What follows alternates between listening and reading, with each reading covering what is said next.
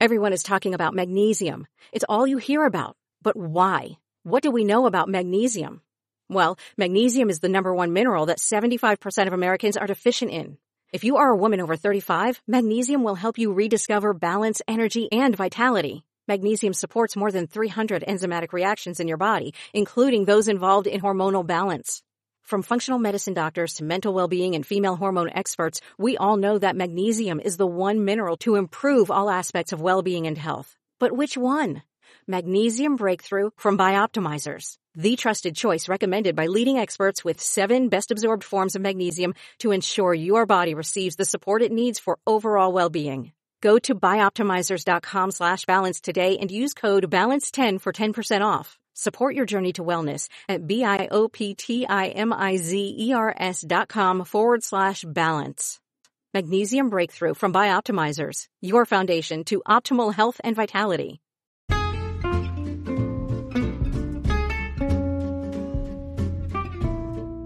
Hello, and welcome to It's a Fandom Thing.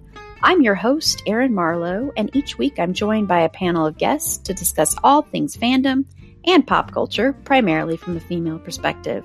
You'll find everything from fanfic to cosplay to Schitt's Creek to Supernatural and everything in between. So put on your favorite piece of fandom merch, set aside that fanfic that you're writing about your OTP, and sit back and enjoy this week's episode.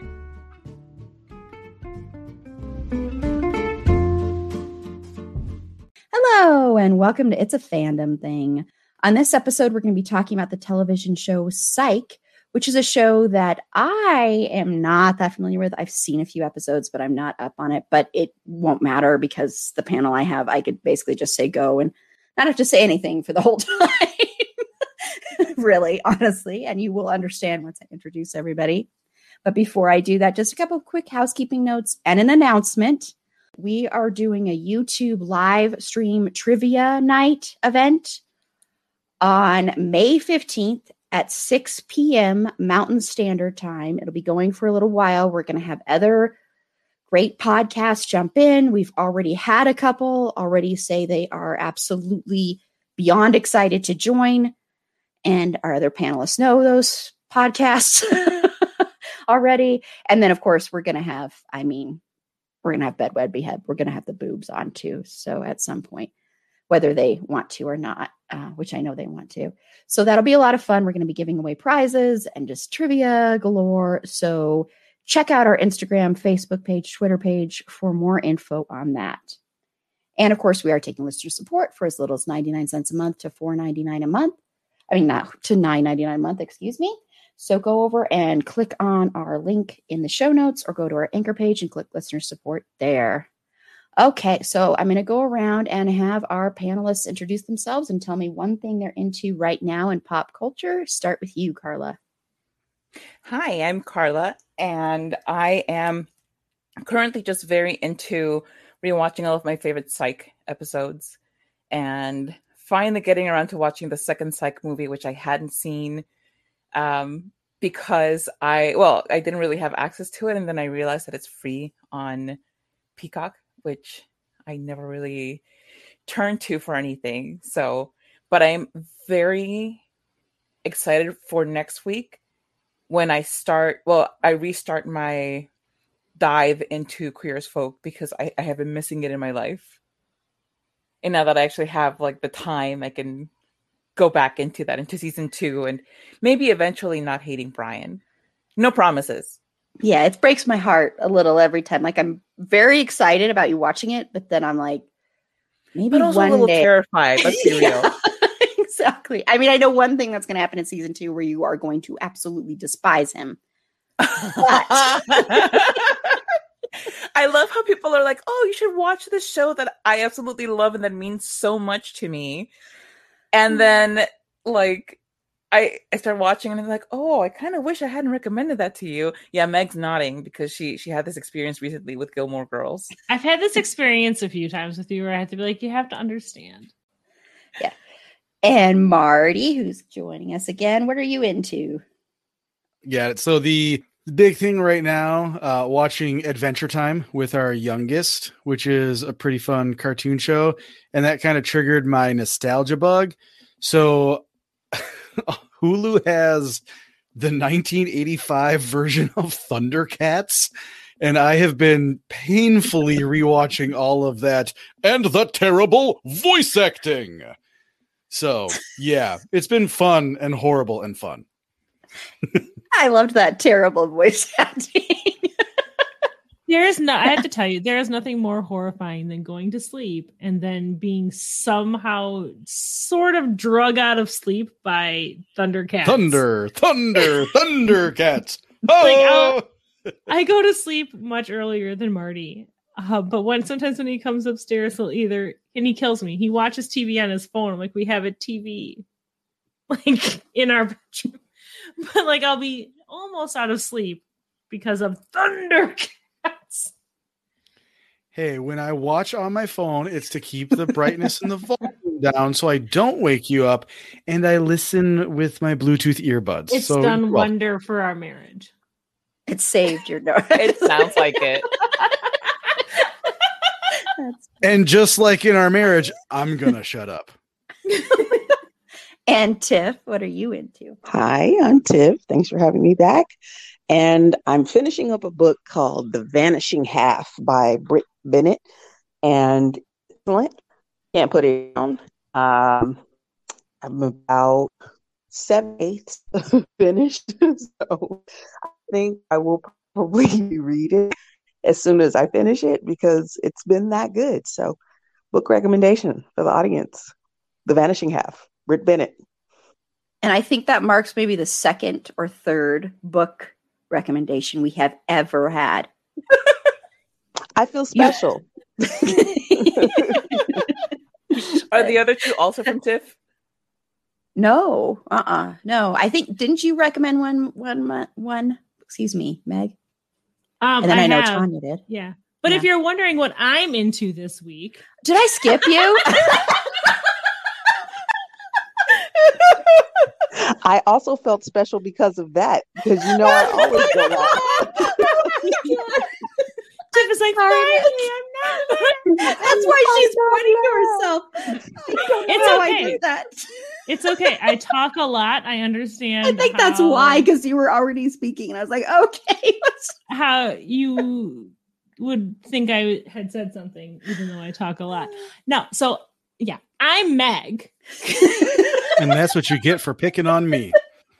Yeah. That's hilarious. And actually, so I'm going to say that I'm really into the new Netflix series Shadow and Bone.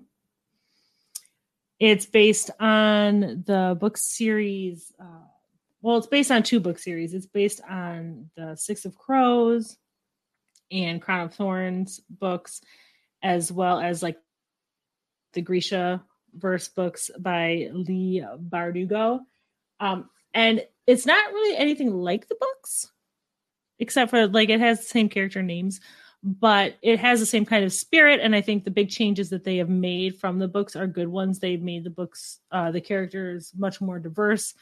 The books are much more of kind of a white straight centric dystopia book, which is really popular, was popular when the books were written.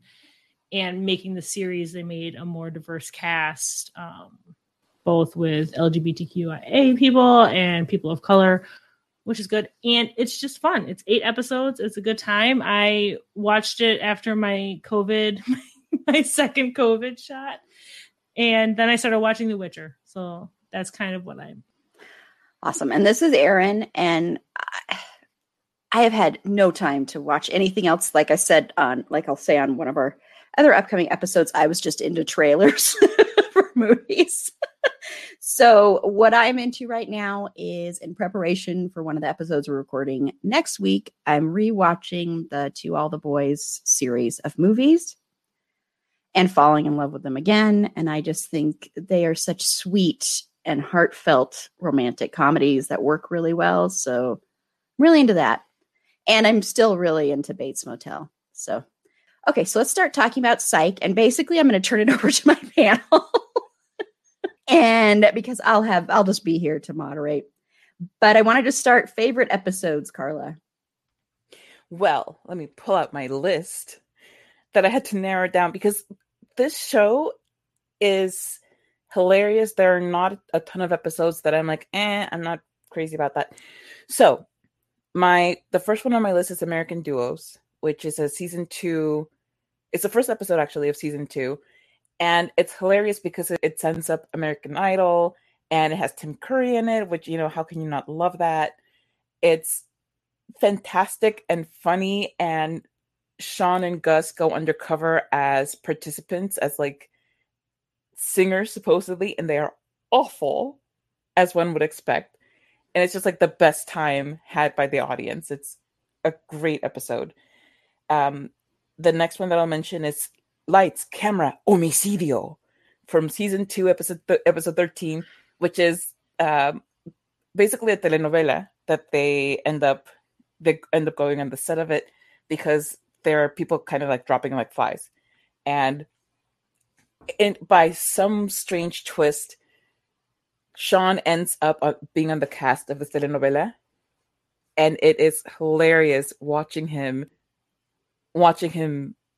be on this novela and with his awful Spanish and his very fluffy hair and kind of like a UPS type uniform. I love that so much. There's so much great, awful, fake acting that goes on in it that is absolutely perfect for the storyline. Yang 3 and 2D. Now the yin and yang episodes, this show is pretty just funny and there's a lot of slapstick and all of that, but these 3 episodes are more serious. They're like, the Sean's mom is kidnapped at one point, and then both Juliet and Sean's girlfriend at the time end up being kidnapped at the same time. Then he has to decide which one to save, and this big scary thing. And it's really well done, and it culminates in this episode, in the season 5, episode 16. Santa Barbara Town is the end of season 6, the beginning of season 7, and that's the big time because Henry gets shot. That's Sean's dad. So they're discovering that Sean's dad's former coworkers are all really corrupt, and it's really scary. And of course, Henry getting shot is very dramatic, and you have all of this tension between father and son. Probably the funniest one on this list is A Nightmare on State Street from season 8, episode 9, because Gus has these recurring nightmares, and they're hilarious because it's most of them are based off of the classic slasher movies.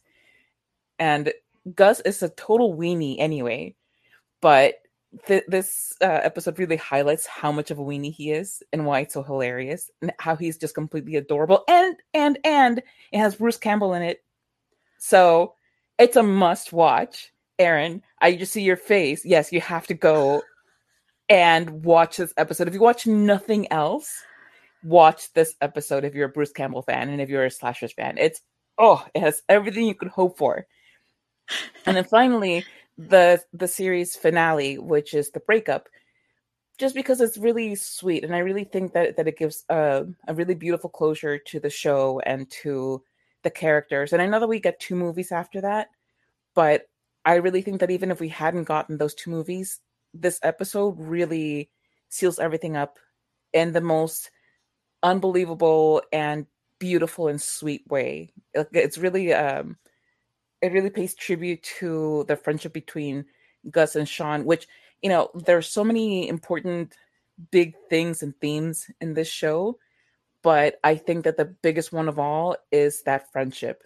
Because yes, Sean falls in love with Juliet, and he has a relationship with his father that he has to deal with and sort out, and there are all of these relationships with the detectives, with Lassiter and with Chief Vic, and so many other people. But at the heart of it all, it's Sean and Gus. The show wouldn't be half as good as it is without that chemistry that they have between them, and that love that really comes through, and how synced up they are. and that's why I love this episode. You know, it's sad because the series is ending, but it's still just so beautiful and representative of the two of them as friends.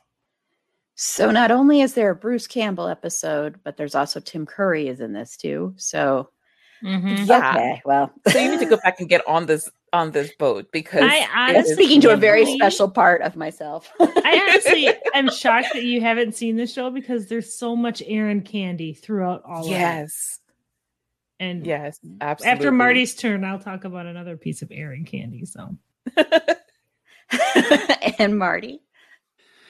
Well, I mean, everything that Carla listed is fantastic. I really like I think my favorite part about the show is the fact that it will take an entire episode and make one joke about one thing. So one of my favorites is Black and Tan, A Crime of Fashion. And it's basically a whole giant spoof of Zoolander. And it's beautiful and hilarious and stupid. It just, there's so much that's like that. The other one I like, I don't know the episode title, but it's where they're with Steven Weber and they are treasure hunting. It's Sean's uncle, I believe. And they're like off treasure hunting, and it has very kind of like a grown-up Goonies vibe, but it works really well because Sean is such a child. And that's probably why I resonate with him. But those are a couple of my favorites. I think Carla makes a really good point. The Yin Yang episodes, that trilogy is really, really good because there's all this like way over the top, super goofy lightheartedness. And then it's like, oh, we're having like a serious conversation and like characters we care about are suddenly at risk. You know, all these other situations where we see whether it's Lassiter or Juliet, like in danger because they're, you know, their jobs, they're in the line of fire, and it never feels like anything is like truly at risk. But with those Yang episodes, you actually feel like, hey, wait, no, this person's, I like this person and I'm at risk of losing them. So those are a couple. The Pierre Despereaux episodes are fantastic. Carrie Elwes does such a beautiful job as a guest spot. Yeah, I better leave episodes for everybody else.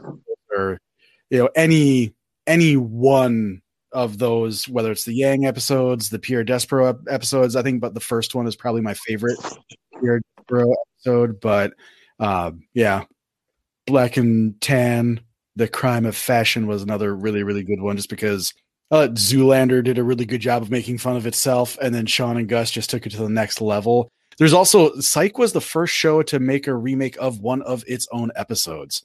So there was a remake of an episode that they had done in season 2 or 3 that was redone in like season 6 or something like that, involving a weatherman in Santa Barbara. And so they remade the episode that they had previously made, which was kind of unique. But yeah, lots of good episodes to pick from. Yeah, I'm sure really does sound like this is my kind of show. And Meg. Yeah, so if I accidentally repeat something that Marty said, I'm so sorry. We had a little bit of a conundrum with our dogs that I had to go corral. So favorite episodes of mine, I have a lot. I'm not great at episode titles, but I tried to write some down. All the Yin Yang episodes, I think, are really, really good. I feel like a lot of my episode favorites are going to be a little different because I really, really watch shows and shows for relationships, not just romantic relationships, but just relationships in general. So Office Space, although is one of my favorites, and where Gus accidentally tampers with his boss's crime scene. And just like the snowball effect of trying to fix everything and just continually making everything worse. Like Gus stands up for a coworker and tells his boss off, who's a total jerk. And then later and he writes him a mean note quitting. And he goes back later that night and he sees his boss is dead and his boss is holding the note in his hand. And Gus tries to get the note out and just spills everywhere. Does and just makes a huge mess, and this is all being told in retrospective. Somebody goes to Sean, and Sean tries to. It's like, well, you didn't touch anything else, right? It's like he knocked over every water bottle plant. Like, then Sean goes to help him and gets a bloody nose and sneezes. Like, it's hilarious in a bit more of a slapsticky kind of way, but it's still a hoot because like when they show up at Sean's dad at Henry's house, they're like, Dad, we made a mistake. It just was very reminiscent of any time I've messed up and gone to my parents and been like, please help us. So that's one of my favorite ones. Dee's Nups is one of my favorites because it's really, really heartbreaking. It's when Juliet finds out the truth about Sean and kind of that pain because she found out the truth and he didn't tell her. And I'm all about the angst. So I really like that one. I said the yin yangs. Dual Spires is fun when they play off of Twin Peaks because they do a lot of really fun themed kind of or special episodes where they change the opening credits and stuff like that. And that was one of them. The one that made me think of you, actually, Aaron, was an episode called Tuesday the 17th, where it starts out where Gus and Sean as kids go to a camp and it gets closed down because someone dies there. And then they go back and people are getting murdered at the camp. Like the counselors are getting murdered at the camp. So it's like Friday the 13th. It's exactly like that. And I rewatched it right after we recorded our Horror Hunks episode, which might be why I love it so much. But yeah, those are a few of my favorites. There's a lot. Like I have a hard time coming up with bad episodes of the show. They're all really well done. They do a really good job of balancing the comedy and kind of the more serious aspects of the show. So yeah, but that's what I got. Cool. Well, once again, I guess I should be watching this show. I'm gonna have to add it to my long list of stuff. You know, I still haven't watched any of the Doctor Who episodes that. Hey, I know that you know that I'm not telling the truth. Okay. You know what? I'm so sorry. You just don't have any proof. I'm sorry. It was Just funny. in general for me. And Tiff, what are some of your episodes? If you didn't catch that, because I wish everybody could see Erin's face, because she's like, what the heck are these two doing? That is the theme song to Psych, Erin. Oh, okay. I knew had something to do with Psych, but I didn't know what it was. I was just like, okay. Yes. The title is I Know You Know. And it's a really fun. I remember we talked about theme songs before, and how on our Living Single episode and how we missed them so much. Psych leaned into it so well because they were like, we're going to so catchy. It's so catchy. And they also did different versions of it. So one time it was like hard rock, and then another time Boyz II Men did it. Do you remember that? Yeah, I think that's when there was the all black a cappella, except Sean joined in later and he tried to make it quarter black. Three-quarter blacks. But that's what I'm saying. The dual Spires had a really Twin Peaks themed opening. Yeah, it was the very, Lights, Camera, Homicidio. I think that one had a Spanish theme. It did. The telenovela, yeah. Yep. Yeah, it did. It's fun, it's kitschy, it's catchy, like Meg said, and it pokes fun at itself. It doesn't take itself too seriously, although there are seriously themed episodes with Psych. It's always going to give you a lot of humor involved in it. And I know everybody has said the yin yang episodes, but I have to reiterate it. They are some of the best writing that I've ever seen for a comedy show ever. I think you would really, if you're going to just kind of cherry pick episodes, Erin, I would say go yin yang because it's just awesome. Another one of my favorites is the Amazing Psych Man and Tap Dance Man issue 2, which is ridiculous because they pick basically they pick their own superheroes. They pick themselves as superheroes, and Psych and Sean is the amazing Psych Man, and Gus decides to be Tap Man because he's a tap dancer. And it's the most, Sean mentions, Sean is like, what are you going to do? Tap dance somebody to death? It's just the most ridiculous thing ever. Because what does tap dancing do as a superhero power? He throws sand. Exactly. He throws sand. I'm just gonna pop in for. I think what's so awesome about the series episodes is because Sean is so ridiculous in all of the episodes that when he is in like super serious mode, it really weighs everything down in the best. It's a good contrast. Yeah, it really is. It really is. It's a great balance of comedy. They're going to give you like 75%. I think even more, probably 85% comedy, and then 15% a dash of heavy drama, which is it's a beautiful dichotomy between the two. It really is. I definitely agree with Carla that the series finale was fantastic. It's one of the best series finales that you're going to watch, and so many shows get it wrong. Game of Thrones. Sorry. I had a little something in my throat. I just had to clear my throat a little bit. It's so I love this show. I love it. It's one of my favorite shows ever.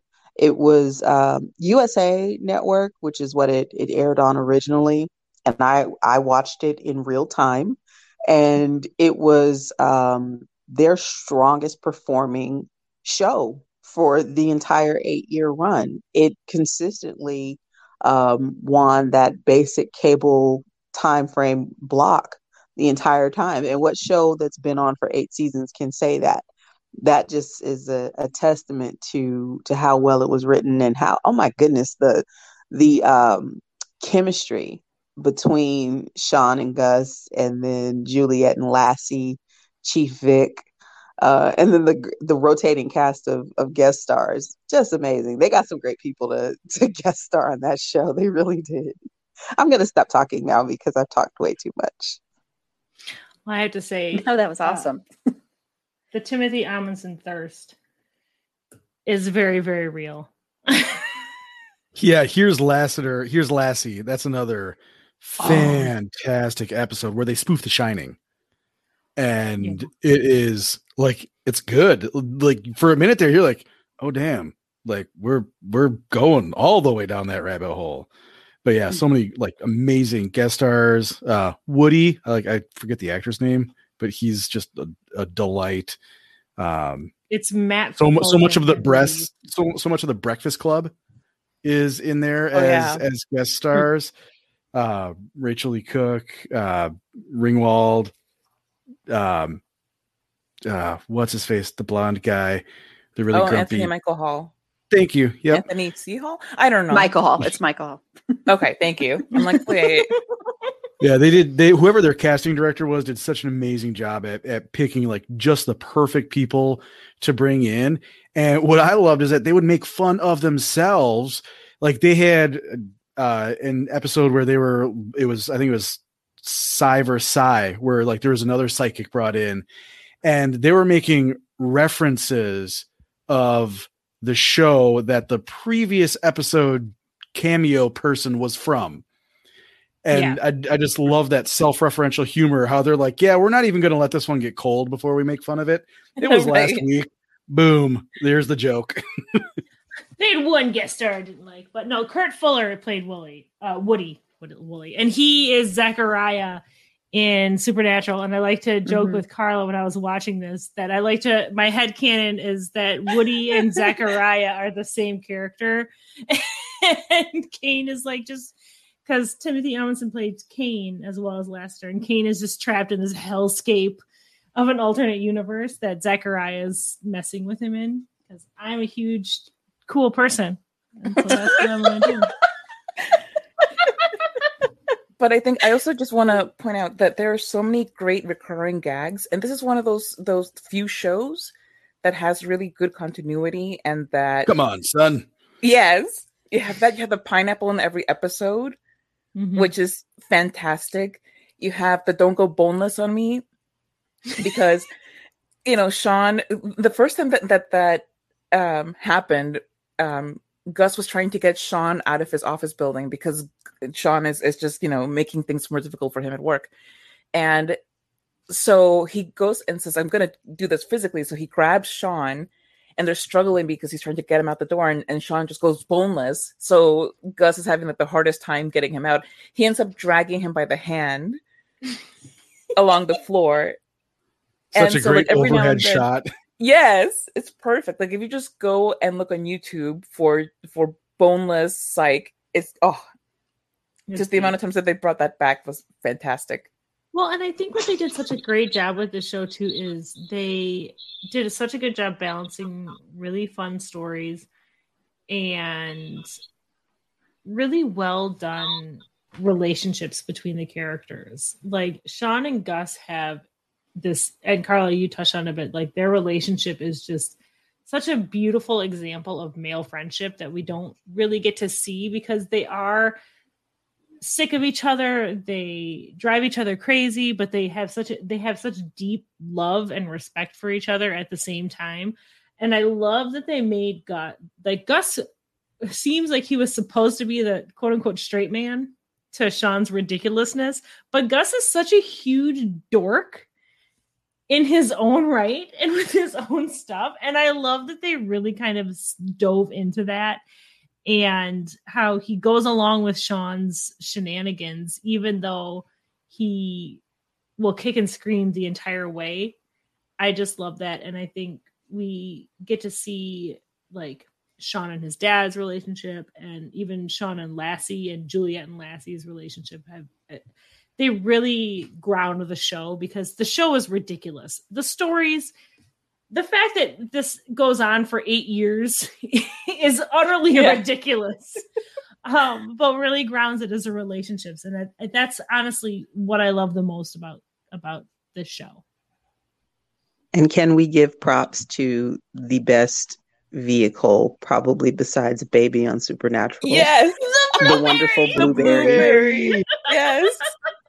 Because that was a Toyota Yaris, was it? It was a Yaris, and this just speaks to the more ridiculous nature of the show because Gus is he's a pretty successful. It's a company car, Tiff. It's a company car. It's a company car, and they gave him a Yaris. A Yaris hatchback, not even the sedan. They gave him the hatchback. Oh my god, he's a pharmaceutical rep, and they gave him a Yaris. Like that tells you everything that you need to know about what the company thought of him. Juliet had to use it as a chase car. Oh my gosh, the Yaris only hits about 85, so it's not chasing too many people. Oh my god, I love this show so much. See, this is why I knew I would not be needed. It would be fine that I didn't watch it. It's just like unmute everybody and let them go. Exactly. Yeah. Yeah. So I'm going to let you free on the characters, Carla.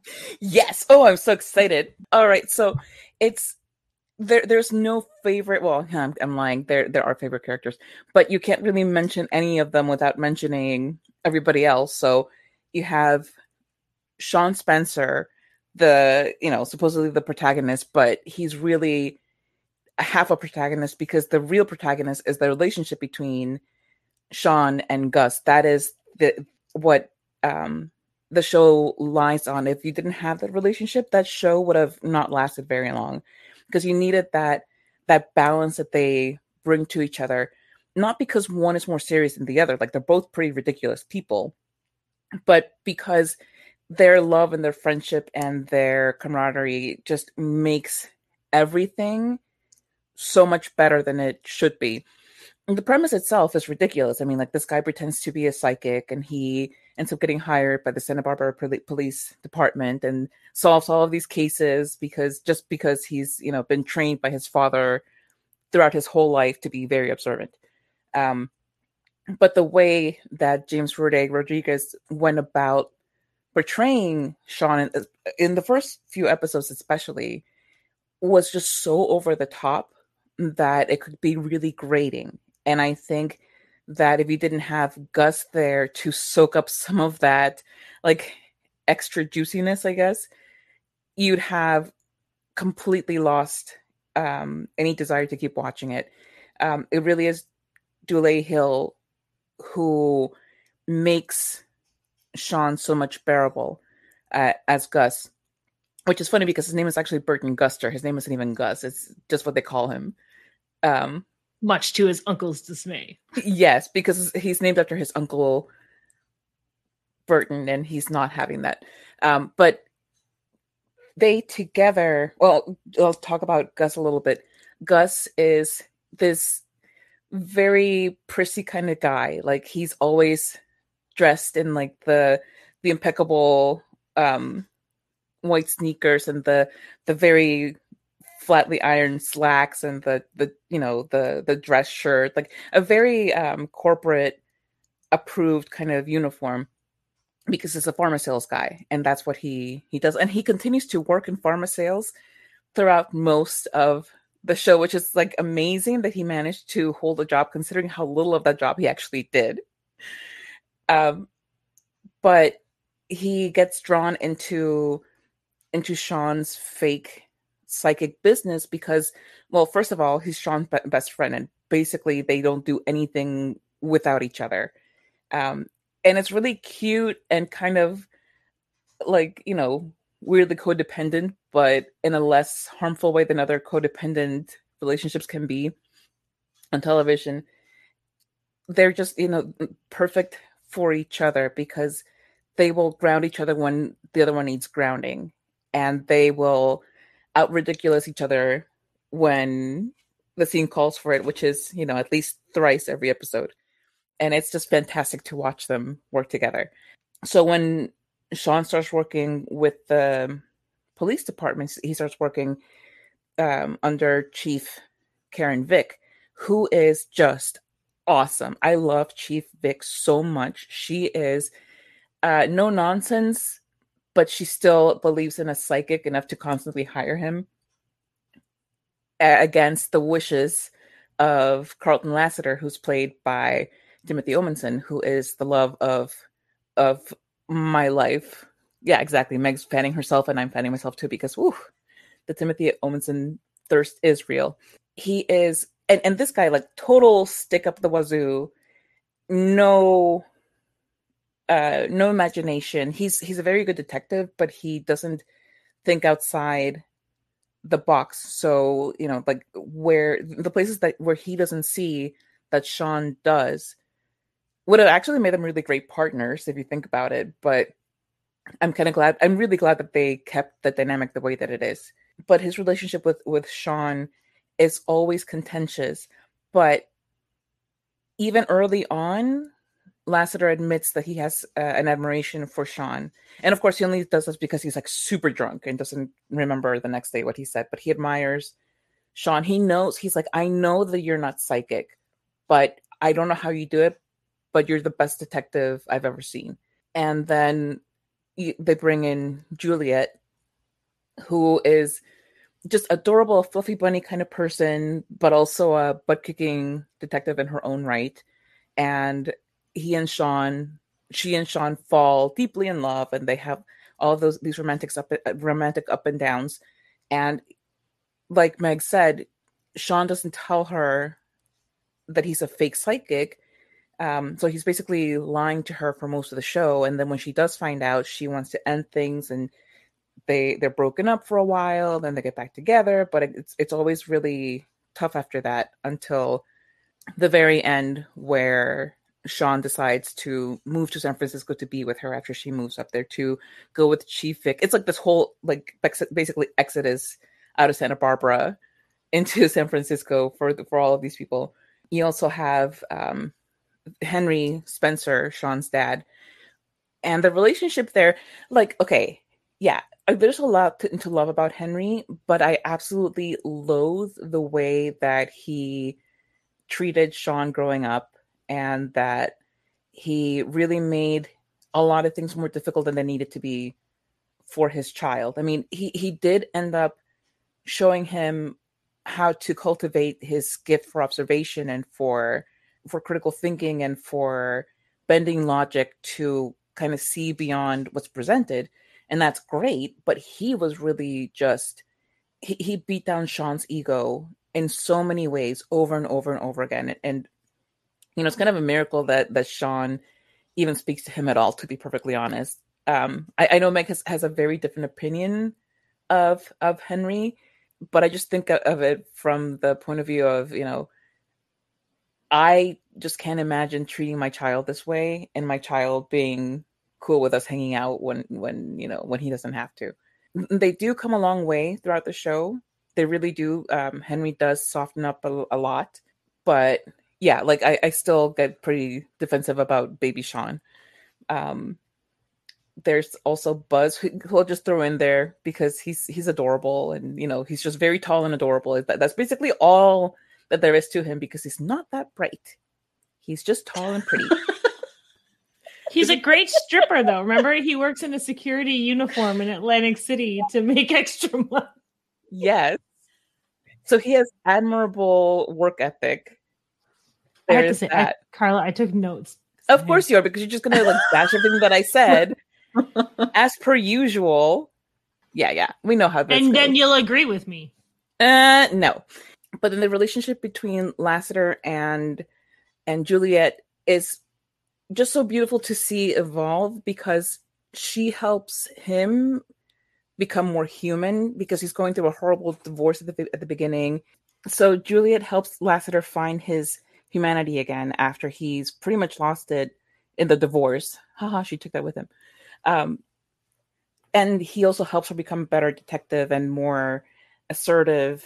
He's also very comforting to her a lot of the time, and he's so protective of her. And I don't think it's even in a paternalistic kind of way. I think it's just he just gets worried about people that he loves. And it's just like a very sweet kind of relationship that they have. Unlike his relationship with Sean, of course. Although frankly, if I had to work with Sean Spencer, I probably want to slap him silly too. And yeah, that's as far as I'll go, because I'm just waiting for Meg to just drag everything down and rip apart all of my beautifully worded sentiments.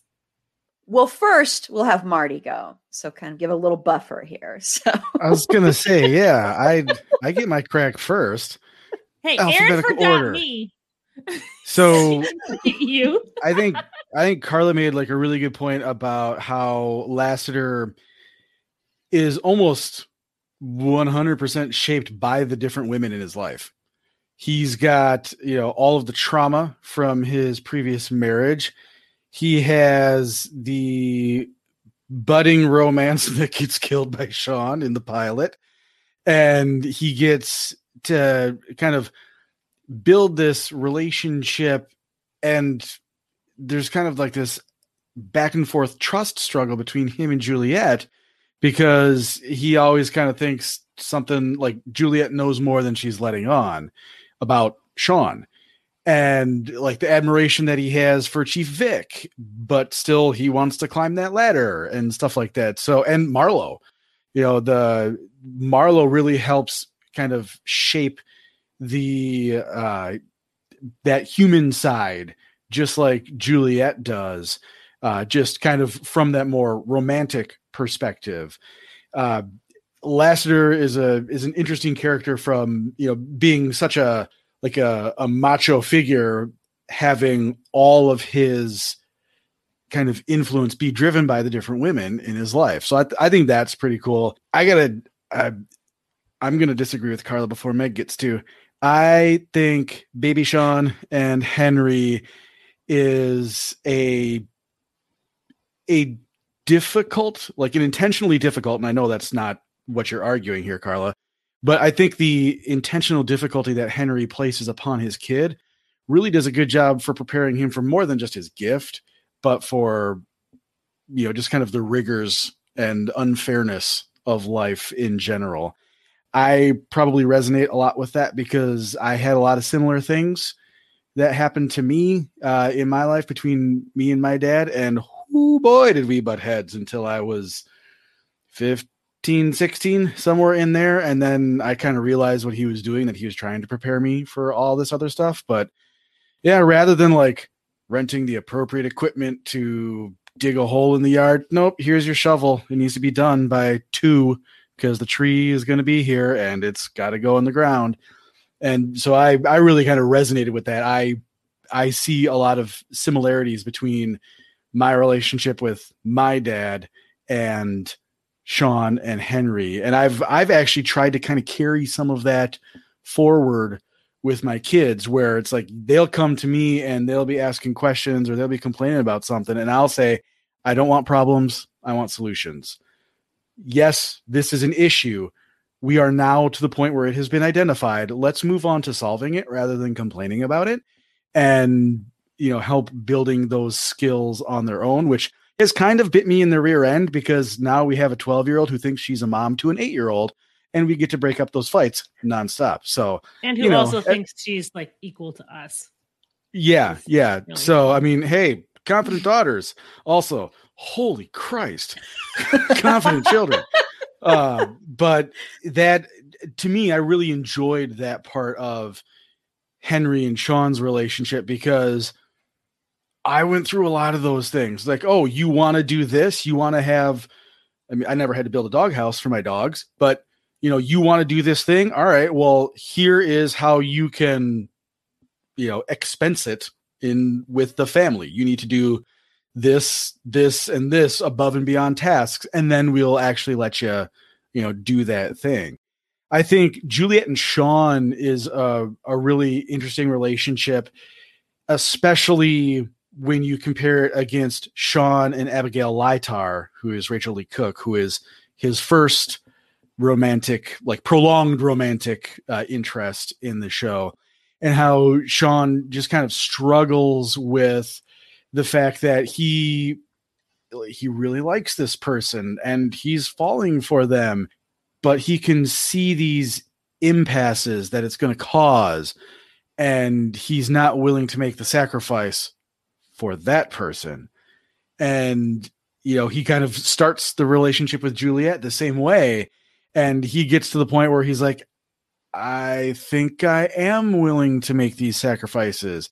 I don't have to be the childish, over the top person all the time. Like 85%, yeah, but we'll reel it back to 85 from like 98.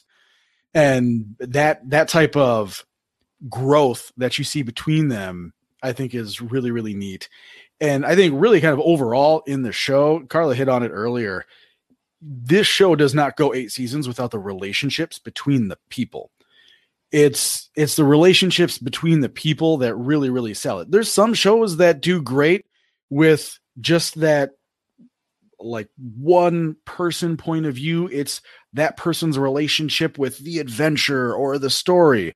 But this show leans so much on how these people interconnect, how Henry loves Gus just like one of his own kids, and how there's, you know, absolutely nothing that's going to get in between, you know, there's nothing he's going to let get between his 2 sons, basically.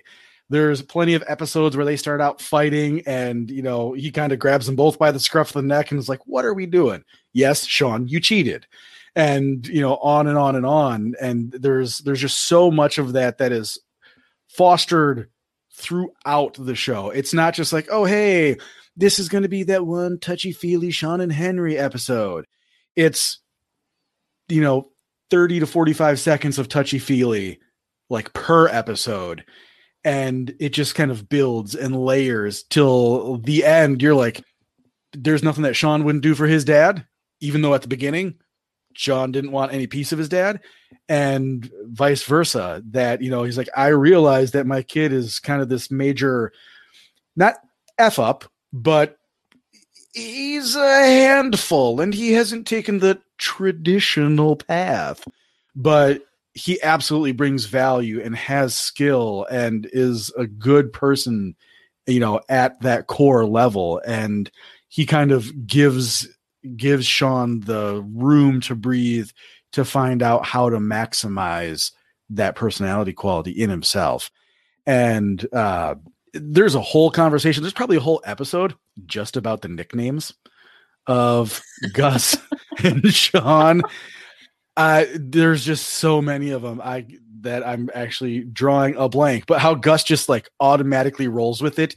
And he's got like this, pre-planned like little move to go with it or catchphrase to go with it. Like every single time it's like these two people have been on the same brainwave for decades. And it's just a really cool way that they bring that forward. There are actually YouTube compilations just of the nicknames. Was it the Jaguar? I think my favorite was probably this is my colleague John Jacob Jingleheimer Schmidt. I had that name too, but I changed it.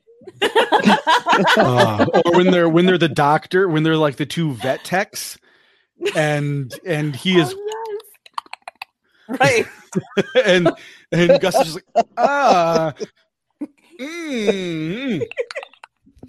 Gus is the most supportive best friend. Oh my lord, he planet. is. I think that of all the relationships that I talked about, I did not talk about Sean and Juliet. I talked about everything. You glossed else. over it a little bit. Yeah, you're like, yeah, Sean and Juliet, they broke up. Right, they got back they together, did, and then they broke up, and then I started talking about somebody else. Right, exactly. But just to throw that back in there, Juliet and Sean are just so lovely together. They're adorable. I love that he calls her sweetheart. It's just so like unexpectedly sweet and old-fashioned of him that it just blows you away when you think, what nickname could he possibly give her, considering all the nicknames he gives the other love of his life, Gus. And now he just goes with sweetheart, and you're like, oh. But yeah, they complement each other so well, and she doesn't go along with him quite the way that Gus does, but she trusts him. She really believes in his abilities, and even when we get beyond the psychic abilities, she believes in his ability as a person who can take a look at all of these things presented to him and really make something out of it. And she's just very impressed with him. And it's not even like just a hero worship kind of thing. She genuinely sees him for who he is beyond all of the the twitchiness and everything that he tries to put forth as a personality. Yeah. And Meg, take it away. I know you also have some stuff to say to Carla. To Carla. No, it's not just Carla. So one of the things that I think is important, just kind of going off what Carla says with Juliet and Sean, the trust. And I think that's so paramount to Juliet because of who her father was. Her father was a con man who left her, and trust is so key and important in Juliet for any of her relationships. Once that's betrayed, it's really, really hard to earn it back. And I have talked on here and on plenty of other places many times about how much I hate kind of the breakups, makeups, and will they, won't they kind of situations in TV shows between characters. But rewatching this, she had to break up with. Once she found out, there was nothing else to do. She had to break up with him because he was basically her father. And and Carla was talking about how she trusted him so completely and so deeply, and to find out like this massive, massive lie, which beyond the pilot episode where he was just trying to get himself out of trouble, it's really hard to understand why he can't just be a regular private detective. Why do you have to have the psychic part in there? This is basically Sean and Gus are a modern day Sherlock and Watson, kind of in their own respectives. Just better dancers. I mean, I don't know. Have you seen Sherlock Hustle? So, and then we'll talk about Sean. I'm going to talk about Sean and Gus a little bit. What I love how supportive Gus is of Sean, because the fact that Sean has all of these people around him who love him and will put up with him is astounding to me, because Sean is a giant child in a lot of ways, which is why when he is serious, it's that much more impactful. But there are a couple episodes where Sean's in a rut and he's just, his perception's off and his ability to deduce things are off. And I think it might be a yin yang thing, because his mom is kidnapped and he just can't figure stuff out. So Gus is like super duper extra and being really, really weird and obnoxious to everybody else, just to kind of help Sean get back into the mode and get into a more of an objective sort of thing. And I think I love the fact that Sean knows, or Gus knows, what Sean is doing is ridiculous and unsustainable, but Gus is going to be there.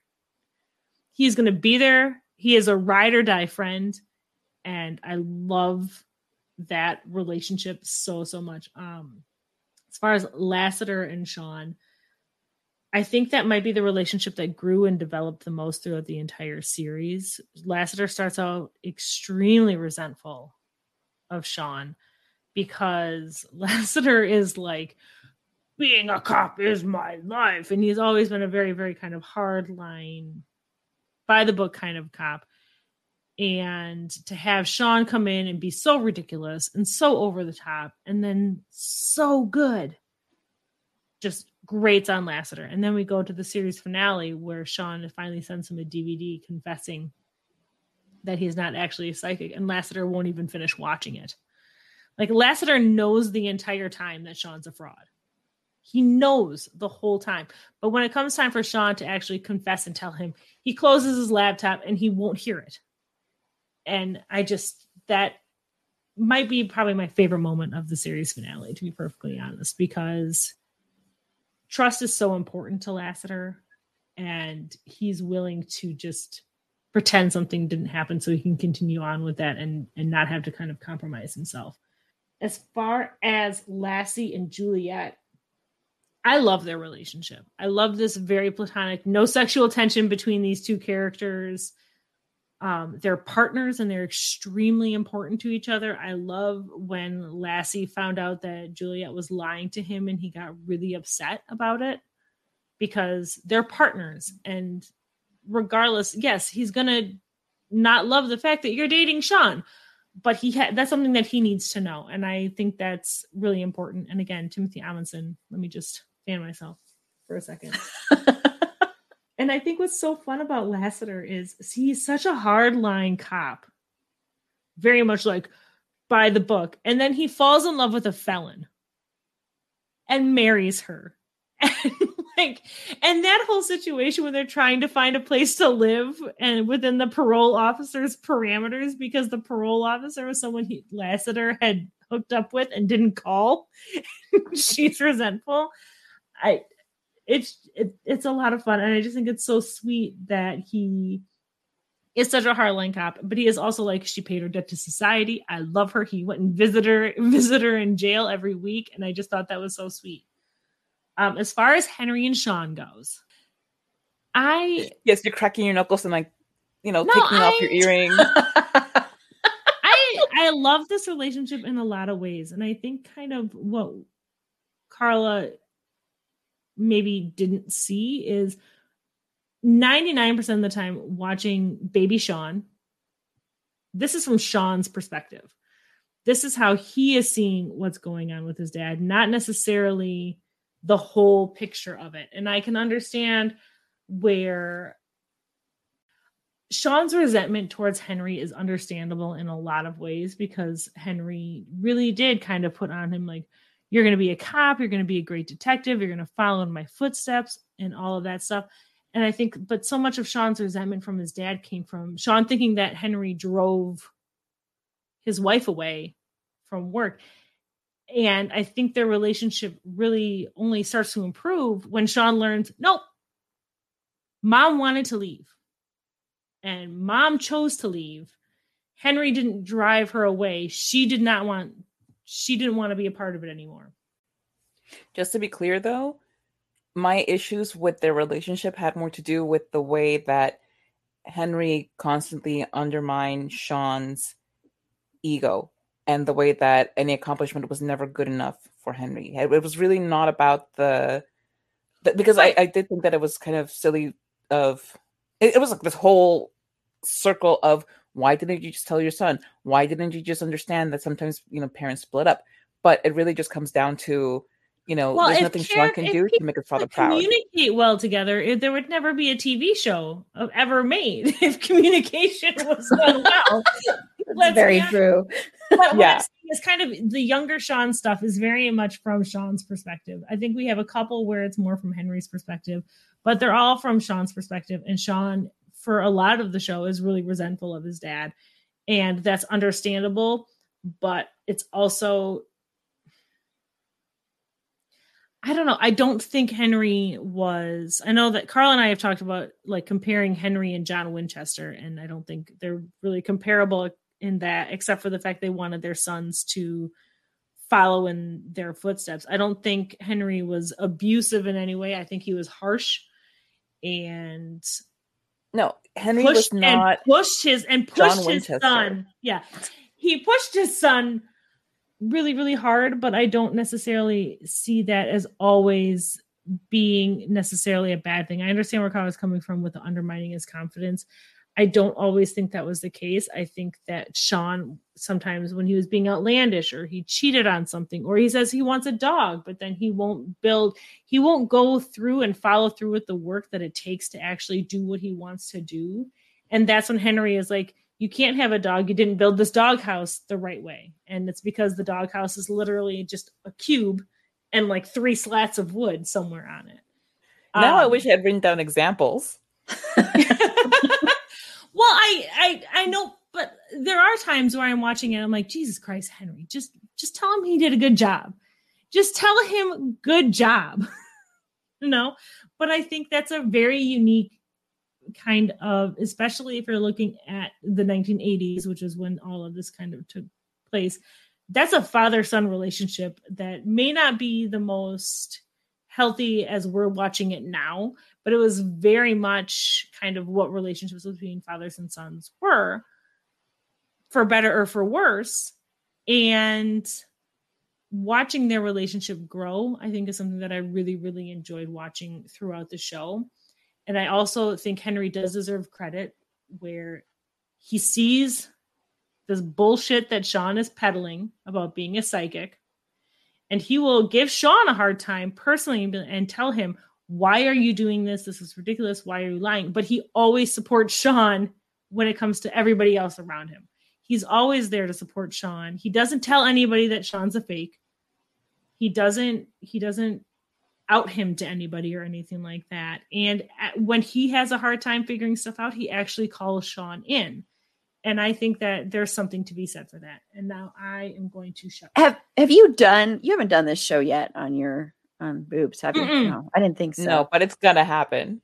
It's gonna happen, and this is gonna be a very informative conversation. I was just wondering everybody to this episode. We'll just be like, you know what? We're not rehashing this right now. Just have people go and listen to the. It's gonna be a 5-minute episode.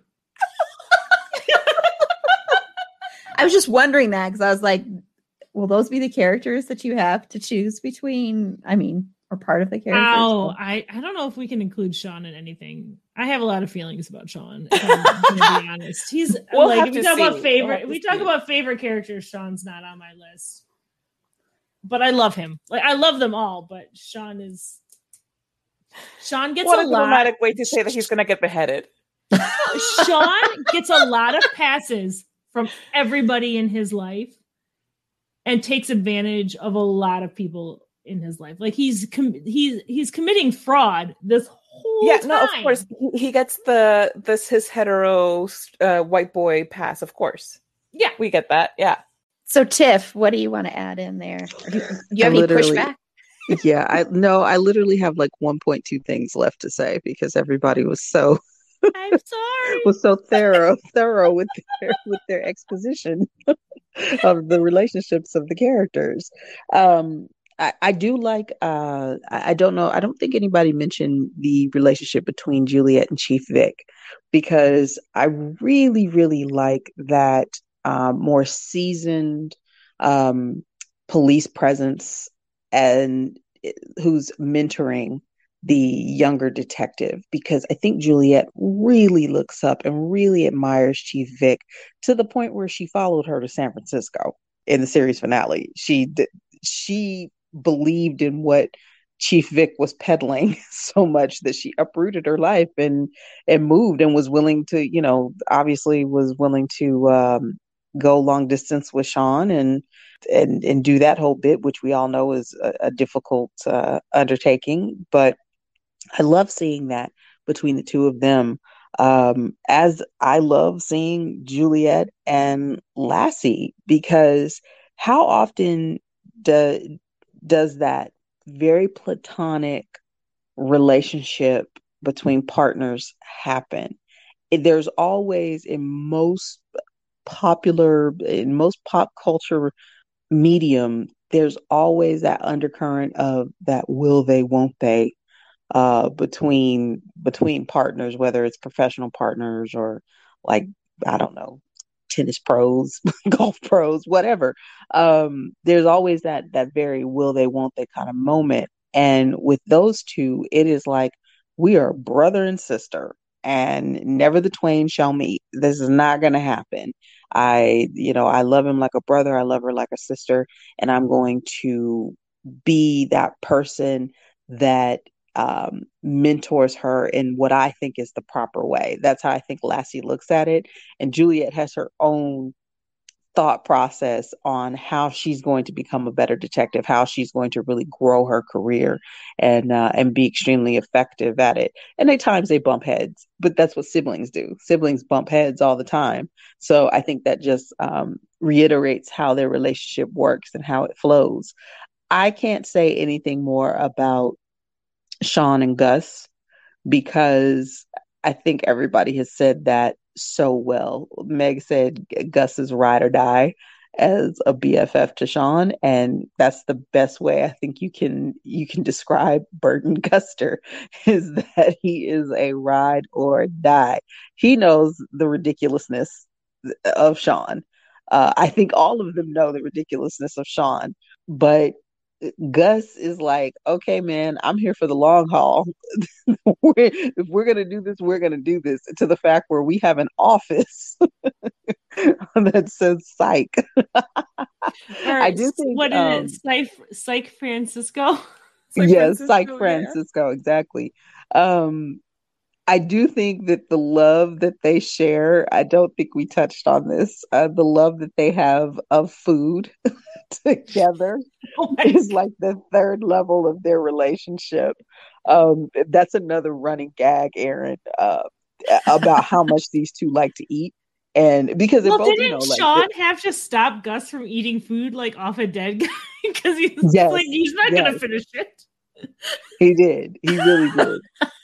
And so it's really bananas how much they like to eat, and what they like to eat. A lot of it is like what we consider like toddler food. Like, there's no real nuance to to their food choices. So Gus is there's that one episode where he's eating and he's crying while he's eating. It's like a very people use it a lot as a GIF. I know I've used it like multiple times because it's fantastic. Who else? Okay, Henry and Sean. So Henry is, and Marty touched on this so well about how Lassiter was informed. His personality is informed by the women in his life, and I think you can also look at that with Henry as well, because he was truly, truly, I think, devastated by Sean's mom leaving him, and it shook his confidence. It shook him that he was now a single father, and having to raise this extremely rambunctious little boy, because Sean as a kid is as rambunctious as Sean as an adult. His rambunctiousness like increased incrementally as he got older. his Henry's idea of parenting, I don't think is the standard that you want to use. It's not, because as Carla said, he does chip away at Sean's confidence a lot. But as Marty and Meg said, it also is very, very common to father-son relationships in the 80s. It's if you look at any I mean, I can think of maybe a couple of shows that didn't reflect that, but a lot of shows in the 70s and the 80s were not showing fathers and sons with a very symbiotic flow. There was always like the dad, I'm going to toughen him up. I'm going to make him a man. That sort of thing is very machismo, you know? Yeah, well, and that's kind of a thing where fathers and sons, from my observation at least, it's like fathers are really hard on their sons, and then their sons become adults, and then it becomes a much more equal relationship. And I feel like that's a lot of the way with parents and their children. But if especially we're looking at fathers and sons in the 80s and the 90s, that's really much more common than what we're seeing today, where fathers are taking more of an active emotional role in their sons. Like in the 80s and 90s, fathers were like, we are going to prepare our children for the realities and the harsh realities of life. You are going to learn how to change a tire, and you are going to learn everything about an engine, and you are going to learn how to like gut a deer or whatever, because Wisconsin. I'm in Wisconsin. And there was much less of kind of the emotional aspects of life. And I feel like the real common thread of fathers and sons is when sons become fathers themselves. And that's kind of what pulls that together. And we haven't seen that with Henry and Sean.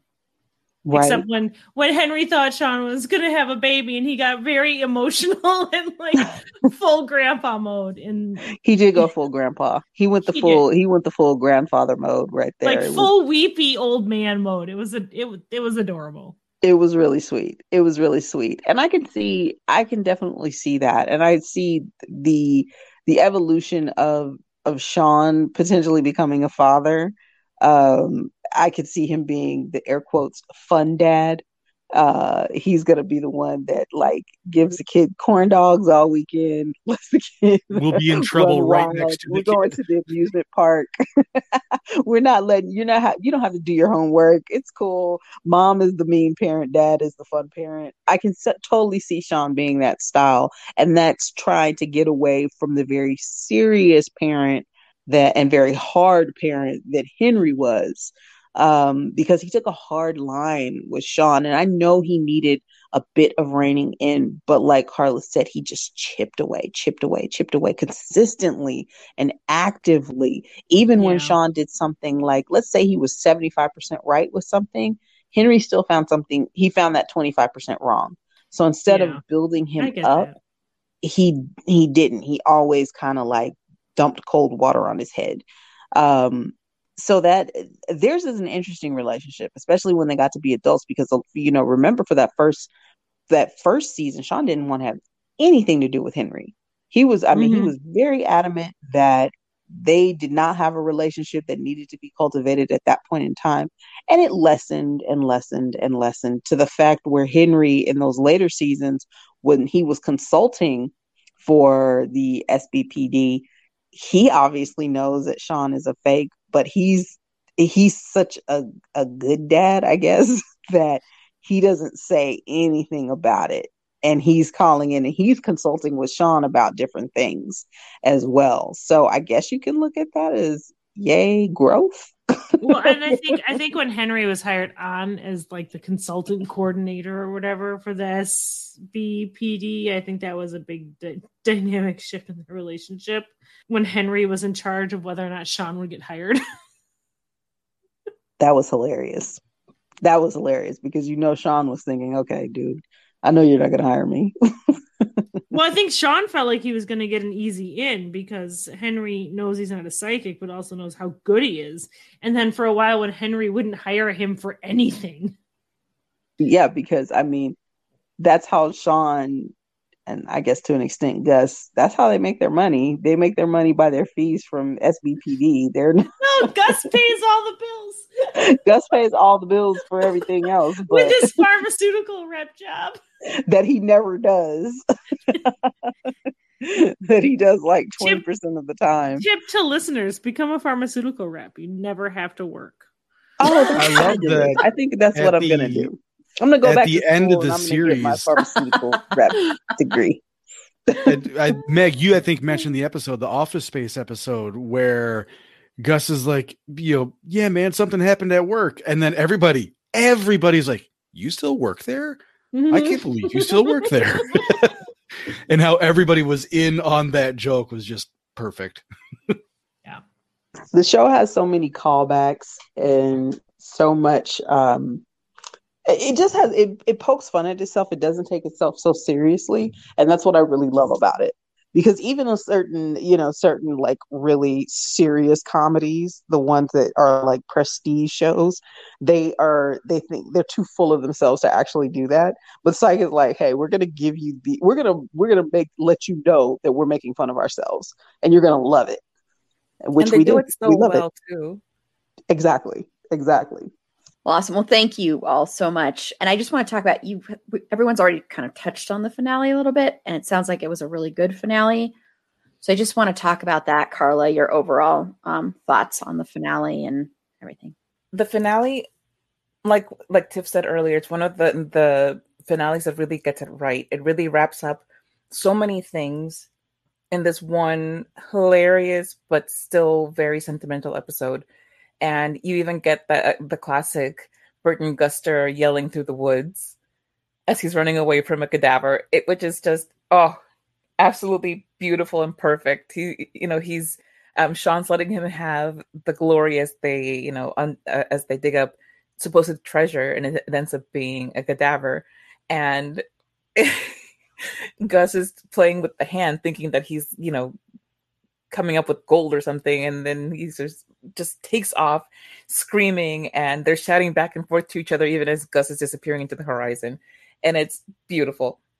It starts out with Sean talking to Juliet long distance. She's in San Francisco, he's still in Santa Barbara, and then he decides, I can't keep doing this, and she thinks that they're breaking up. And by the way, the episode is called The Breakup, so you're thinking, oh, he's gonna break up with Juliet, oh no, but he's trying to break up with Gus, and the whole episode is him trying to break up with Gus and trying to tell him, I'm moving to San Francisco, we won't be together anymore, you're still my best friend, I love you so much. So he ends up leaving him this DVD with all of his feelings, but he can't face them. And then it turns out, though, that he leaves DVDs for everybody, which is funny because the one that Meg mentioned for Lassiter, which Lassiter was like, nope, not doing that, and breaks it, and it's like, I'm happy with who this guy is no matter what. But he also leaves one for a total rando that he never actually spoke to in his 8 years working for the police department, who, the guy swivels around in his chair and is Val Kilmer, which Sean and Gus talk about Val Kilmer so much. And it's just so funny that, that they get this guy for this hilarious little cameo. But the whole episode really is a tribute to that friendship. Because, Sean ends up proposing to Juliet at the end, but the proposal includes Gus, kind of like, do you take us? I mean, mostly me, but also Gus. And the thing that I thought was great and that ended up working out so naturally, where it doesn't feel like either one of them is giving up anything for each other, really, is where Gus decides to leave Santa Barbara as well and move up to San Francisco to be close to his best friend, because that really is Gus's biggest, most important relationship. And it is also for Sean. Sean has always been a part of his life, and he, as much as he is finally at a job that respects him and that, treats him like a king, basically, where they have multiple flavored cereals and flax seeds for the taking, he still comes to realize that, okay, that's great, But what I really love is spending time with my best friend, solving crimes and being adventurous, and and all of these things that he can only really see himself doing with Sean. And especially that it follows the Nightmare on State Street episode where Gus's biggest fear is Sean leaving him behind, and that it doesn't feel like. Oh, and also because living on the West Coast, pharmaceutical sales is like one of the biggest jobs, particularly in that time period. So it's not like Gus was going to be short for job prospects. Doesn't he get a job at a pharmaceutical company like in San right Francisco? Away?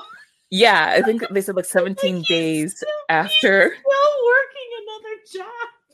Yeah, so it's like not even that big of a deal for him, but he can move like that because he doesn't have a girlfriend, a wife, kids. His parents are there, but their relationship is a little bit strained because they don't take him seriously because he's in pharma sales. But anyway, so the episode is just really sweet. And if, especially like, I feel like it really broke my heart thinking about it when it was the ending of the show, when it was first going on. But then on a binge, it just wraps everything up so nicely that it hurts less. It's like they put so much thought into the fans' feelings. It would have made sense to split up Sean and Gus because it's a natural conclusion. It feels like this is like with finales, it's where they choose to have characters go off and seek their own path.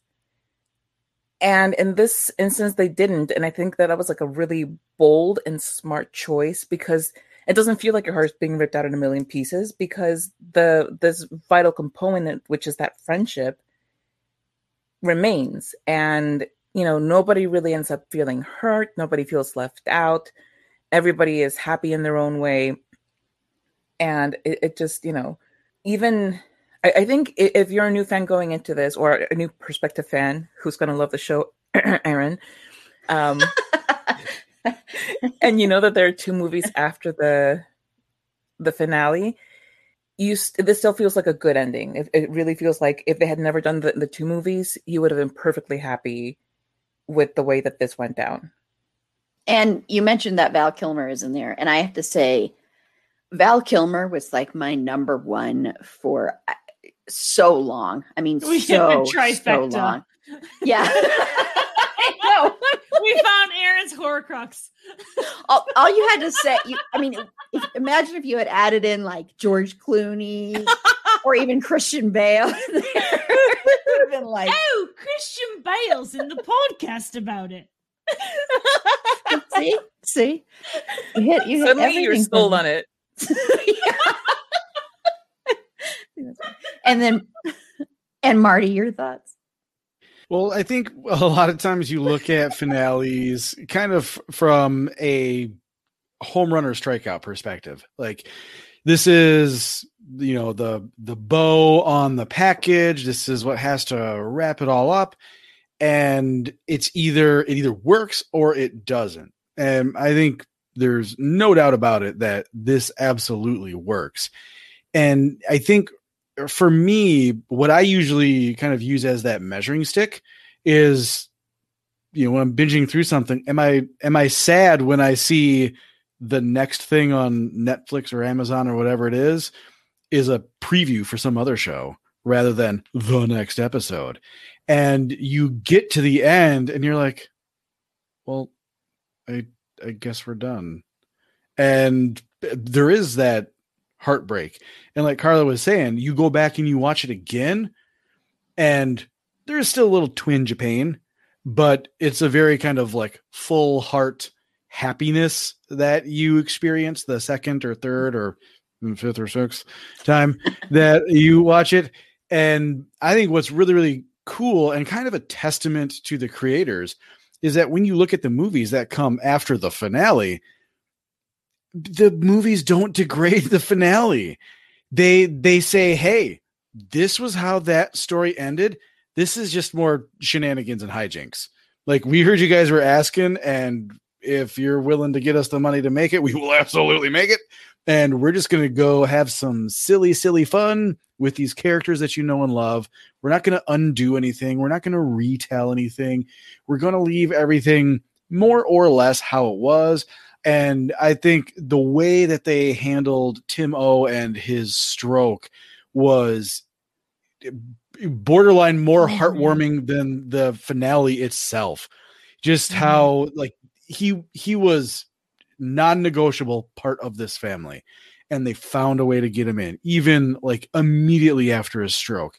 And then they really, the whole second movie is basically Timo recovering from a stroke in real life, and how his personification of Lassiter handled that. And that was another like real heartwarming, touching thing. Like, oh, fuck, give me the tissues. You know, at the very end where he's, nope, not going to spoil it. But at that final scene where he actually gets to follow through on his promise that he made to his wife. And, you know, I think you look at a series and a production and all of these characters as kind of, you know, favorite loved toys that you love to revisit, and they're not sullied or lessened by everything that happens after the finale. They're fleshed out more. You learn more about them. You get even more wonderful experiences with them that don't take away from anything up front. And I guess the one thing I will say about the movies that I absolutely loved is Gus finally standing up just a little bit to Sean and negotiating right of first refusal when it comes to nicknames. Because he's sick of catching all of these weird, silly things. And he's like, no, man. He's like, I get to at least say yes or no to the first one. And Sean's like, yeah, that's fair. So, I mean, the finale was fantastic. It puts a beautiful bow on everything. And I do like kind of how Carla said, there was that double entendre in the breakup. You know, it's, you're thinking, is it going to be a breakup between Sean and Juliet? But really, it's trying to be a breakup between Sean and Gus. And kudos to the creators for sticking to their guns and saying, no, that would not flow with either of these characters. These two lean on each other way too much. In a lot of ways, they're unhealthy, but in a lot of ways that are just straight up beautiful from a friendship standpoint. And yeah, for me, this is one of the best finales. I think you look at Parks and Rec. I think you look at The Good Place as another just absolutely fantastic finale. And I think this one, even though it's probably not as heralded kind of across the TV verse as the others, but in my opinion, it stands right there with them. Meg.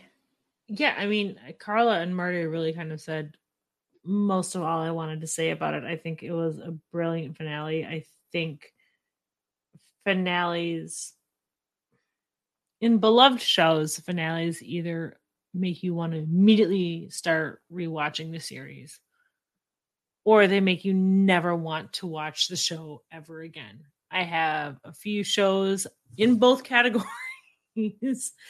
And Psych really kind of falls into that because the ending doesn't actually feel like an ending. It feels like a new beginning. And that's what's kind of amazing. And I think part of that for me at least is I came into the show later. I came into the show knowing that there was going to be a movie being made.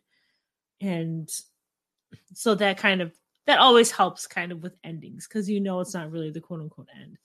But I think the finale just did a really great job of wrapping up the storyline. And the mass exodus to San Francisco could have been really sad and heartbreaking for Lassie had he not been in the place where he was in his life with a wife and a new baby and his dream job and really feeling good about where he was, because he couldn't give Juliet what Juliet needed to leave because of outside forces. Otherwise, Juliet never would have left. Sean would have stayed there.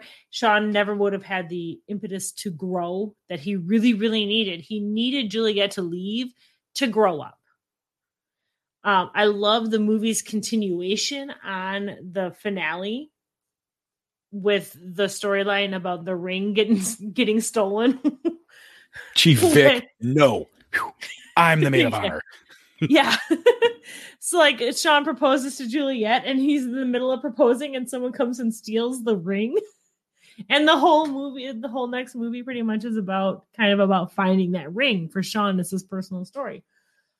I think it's a testament to the cast and the crew and everyone involved with how they handled Timothy Amundsen's like massive stroke, like nearly life-ending stroke. Timothy Amundsen is still recovering from it today. And I think the fact that they took so much of that in consideration, they rewrote the entire first movie script basically to give him something but be able to write it without like shunting him aside. And then the second script was all about, like Marty said, basically it's Timo recovering from a stroke. And it's something beautiful to see. There's something very special about knowing that a cast who have been together for a long time really love and care about each other. And I love that. I felt like it was very realistic that Sean would grow up and want to go follow Juliet, and he's going to spread his wings. And I think it was most important that Sean spread his wings and then Gus be like, wait a minute, let me come too. Because Gus has always had his shit more together than Sean. Like just in general, Gus has always had his shit together. Sean's always been a mess. Gus has a 401k. Gus is vested in his company's whole stuff.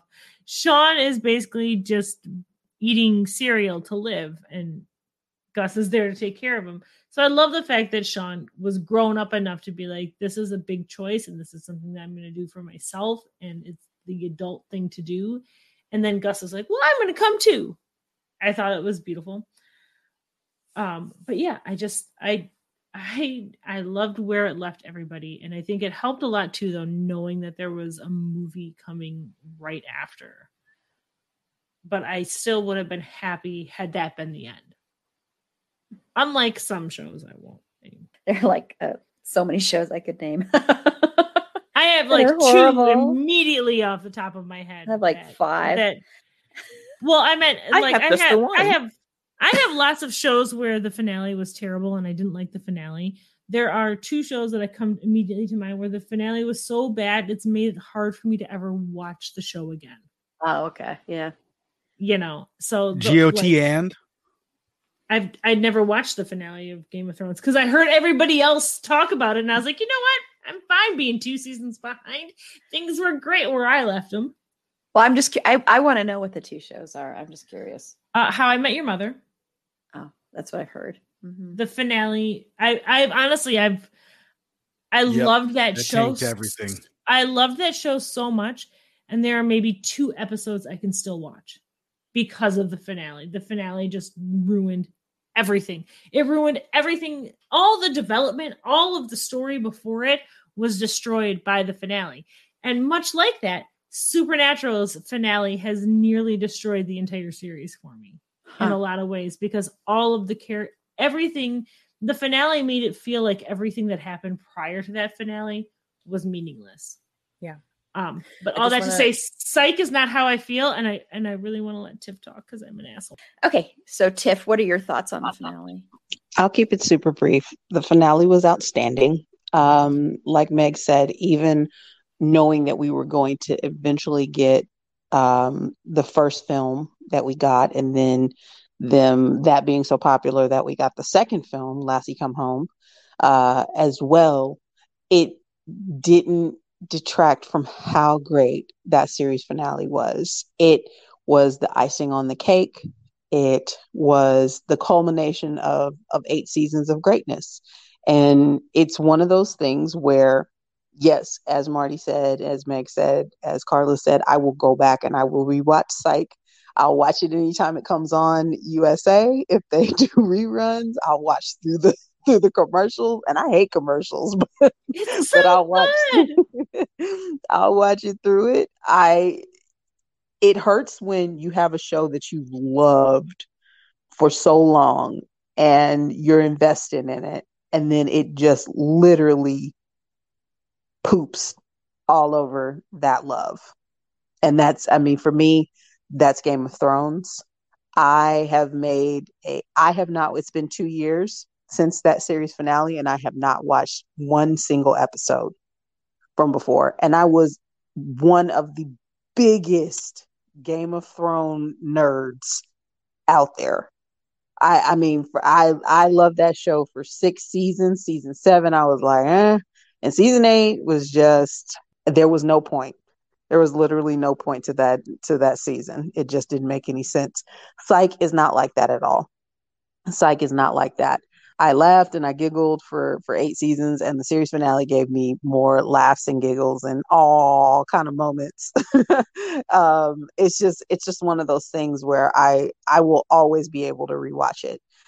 In terms of series finales, my probably top 3 would be, in no particular order, would be Psych, would be Buffy, and then would also be Parks and Rec.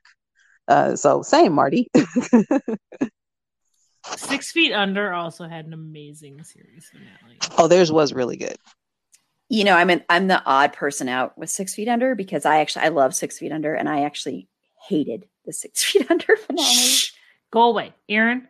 I know, I'm like the only person in the world. I haven't rewatched it because I don't know. There was something about it that I didn't. It made sense. You Meg so much that she's kicking you off your own podcast.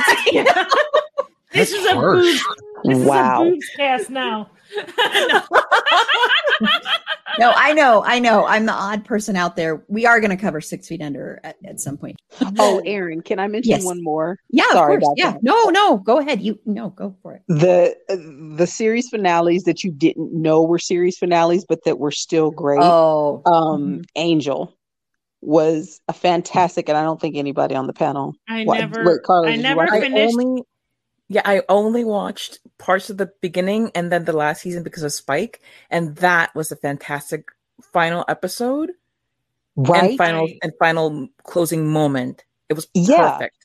I never got there because once Cordelia started banging Angel's kid, I no, we don't talk about that. I no doubt that was it. I'll just say, on top of Tiff's point, like, you know, Psych is such a good show that you love to watch over and over again. This is one of the shows that I am the most excited to introduce my kids to.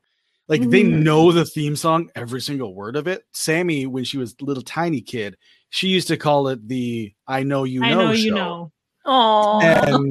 And Taylor's so really getting into more mature adult sitcoms. And I cannot wait to bring her into the. Well, I've started I've let my son watch a couple of scenes that were, you know, child friendly. So when he was in here earlier, he was asking me, "Mommy, did you tell them about this thing that happened that he loves?" He wanted me to make sure that I mentioned when they're in the museum and Sean's trying to be not visible in the cameras, and when Gus says, "Leave the lady alone, Sean," because my son like imitates Dule Hill perfectly, like I do Christian Bale. The running gag of Gus not getting properly credited in the museum in Santa Barbara is adorable, and I love it. And one of the other things that I really do love about this show, and it might sound like a con when I say it, but it's definitely not, is you can pop in and just randomly watch an episode of this show and enjoy one episode without having to see a big it's not a super serial, not in the South Park way of saying super serial. It's not, it's not an extremely serial kind of show. You don't have to watch every episode of the show to understand what's happening in every subsequent episode. There are certain storylines when we talked about the yin yang storyline, and there are overarching themes and storylines that go along with it, which I think are great. But you can pop in and you can watch like a random season 3, episode 4 of the show and just kind of enjoy that show. For the most part, it's a case by case show, and you get enough feel of the characters and who they are and their relationships to each other in individual episodes that you don't have to watch everything. So it's a lot. There's a lot of it's a low pressure kind of show in that way. Like if you see it on USA, you can, for the most part, like 90% of the time, pop in, watch that episode, and just enjoy 45 minutes of funny detective television. Well, I know after this conversation, I'll definitely have to check it out because it sounds like it has a lot of things, especially for me, that I love how the panel's all celebrating this. It's so That's good. Awesome. Well, I definitely will have to check it out. Okay, well, we're going to go ahead and wrap up there. So I'm going to have everybody close out and tell me where you can be found and what you want to promote. Carla. I can be found along with Meg at our podcast, Bedwetter Behead, which you can find on any podcast service that hosts decent podcasts that you actually enjoy. And also on our Twitter page, primarily at Bedwet Behead Pod. We also have an Instagram, bed.wet.behead.pod. And you can find us on Facebook. Just look for Facebook. Just look for Bedwetter Behead Pod. And we will be happy to virtually feel your eyes on us. You can find us on Podchaser too now. Yes, Podchaser. That's right. We're now on Podchaser as well. And then your art, just quickly say your photography. Oh, yes. You can find my photography at carlatemis.com. That's CARLATEMIS.com. Awesome. Thank you. And Marty? Well, when I'm not editing the boobs and randomly, I've started now to just randomly interject into some of the episodes, like husband/editor/producer speaking. And that's always fun. But I can be found at Marty Podcasts on Twitter and at martypodcasts.com. So if you need help podcasting, let me know. I'm happy to help. Awesome. And Meg? You can find my personal Twitter at Wisconsinach, which is WISCONSENNACH. And that name is entirely Carla's fault. Other than that, I have nothing. And Tiff? You can primarily find me on the Twitters at whoistiffisme. That again is at whoistiffisme. And I also write for the Game of Nerds, and that's the Game of Nerds across all platforms, Twitter, Insta, Facebook, Snapchat, all the things. And they're always looking for writers. So give us a shout. Awesome. Thank you so much. And you can follow me on Twitter. This is Erin, obviously, but you can follow me on Twitter at @AprilBeauty. The E and the A and the B are capitalized. Be sure to like the show on Facebook at facebook.com/itsafandom_thing_pod. On Twitter at fandomthingpod. No it's in that one. On Instagram at itsafandom_thing_pod. If you would like to be a potential interview guest, please reach out to us at itsafandom_thing_pod@gmail.com. And on our next episode, which we've already recorded, and it was a great conversation because I've said before that I watch This Is Us, but I hate 90% of the characters on the show, which Tim O was actually on that show, by the way, everybody. If you didn't know that, he made an appearance on there. As a stroke survivor, yes, working in rehab. I'm sorry, I just love Tim O so much. I have to always inject about my love for him. I'm sorry, I'll shut up. But it's okay. But it was just Judy and I discussing the show. And I ended up actually realizing that I liked that show a lot more than I thought I did. And I ended up appreciating the characters a lot more. But it is a really good conversation. So that's our next episode on Friday. So until next time, remember, it's a fandom thing. And Black Lives Matter and stop Asian hate. Christian Bale, the babysitter, has come and relieved me. He just popped in and he said, "Oh, I'll take the child with me. Small child, would you like to go and watch some television? We can watch some magicians, some circus performers, perhaps. I cannot show you any of my films, unfortunately, as most of them involve murder of some kind." Christian Poppin Bales Van Dyke. I regret my joke immediately. Yes, I don't know why you did that, knowing where it would go. I don't regret it.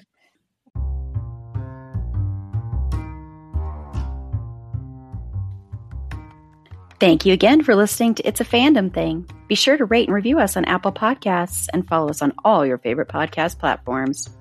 Our logo was designed by Brooke Belly with cover art by Carla Temis. Additional research was done by Megan Archuleta. Our Instagram and Facebook content producer and creator is Erin Amos, and our producer is Lila Tafola. I'm your host, Erin Marlowe, And remember, keep that fandom spirit alive.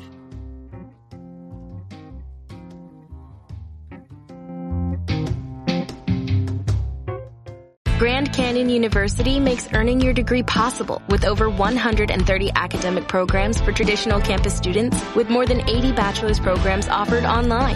GCU provides you with the personal support you need, from complimentary unofficial transcript evaluations within 24 business hours to scholarships, academic support, and your GCU graduation team, led by your own university counselor. Find your purpose at GCU. Private, Christian, affordable. Visit gcu.edu.